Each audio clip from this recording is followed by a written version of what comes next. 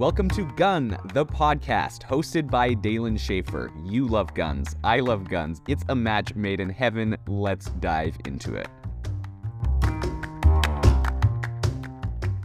Regular semi-auto or a bullpup? Hello, and welcome back to the podcast, the go-to place for firearms aficionados and novices alike. I'm your host, Dalen Schaefer, your friendly neighborhood gunsmith of knowledge. I'm not an actual gunsmith. Today we're locked and loaded to tackle a classic showdown, the trusty AR-15 versus the futuristic bullpup. Time to take aim at the discourse. Now, let's kick it off with our old pal, the AR-15, one you probably know well. This firearm has more followers than a cute cat on Instagram, and why wouldn't it? With its unmatched modularity and performance, it's no wonder that it's the apple pie of the modern gun world. It is classic, everybody knows it, and it does great. The beauty of the AR-15 is in its customization. It's like a firearm Mr. Potato Head, plug and play different parts. Want a new stock? Easy. A different barrel? You got it. You can accessorize this to your heart's content. It's basically a Barbie doll for gun enthusiasts or Legos for men.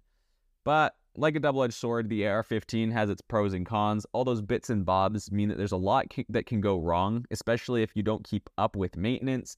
And nobody wants a gun that's finicky, so that's something to keep in mind. Now let's swivel our heads to the bullpup. It is the fashion mogul of the gun world. You know, those fashion designer shows look really freaking odd, but eventually their designs make it into our everyday fashion. Same with the bullpup. That thing looks hecka weird. But, you know, one day we're going to be adopting some of these features. So what about bullpups? Well, bullpups give you the power of a long-range rifle without needing the massive wingspan. That extra length on an AR-15 really makes it not as compact as a bullpup. So, however, every rose comes with its thorns, and bullpups aren't exempt, though you get that compact design. The unique design means that the trigger might feel a little bit different.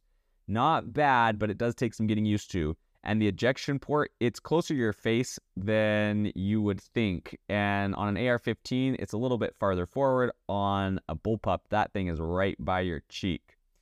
So which is better? That's like asking what's the best pickup truck, Ford or a Chevy?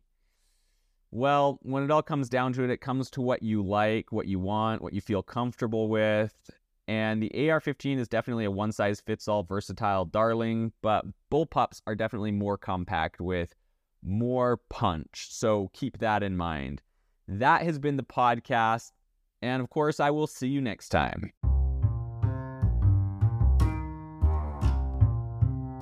Thank you for joining us for this episode of Gun, the podcast hosted by Dalen Schaefer. Keep loving guns, and I will see you next time.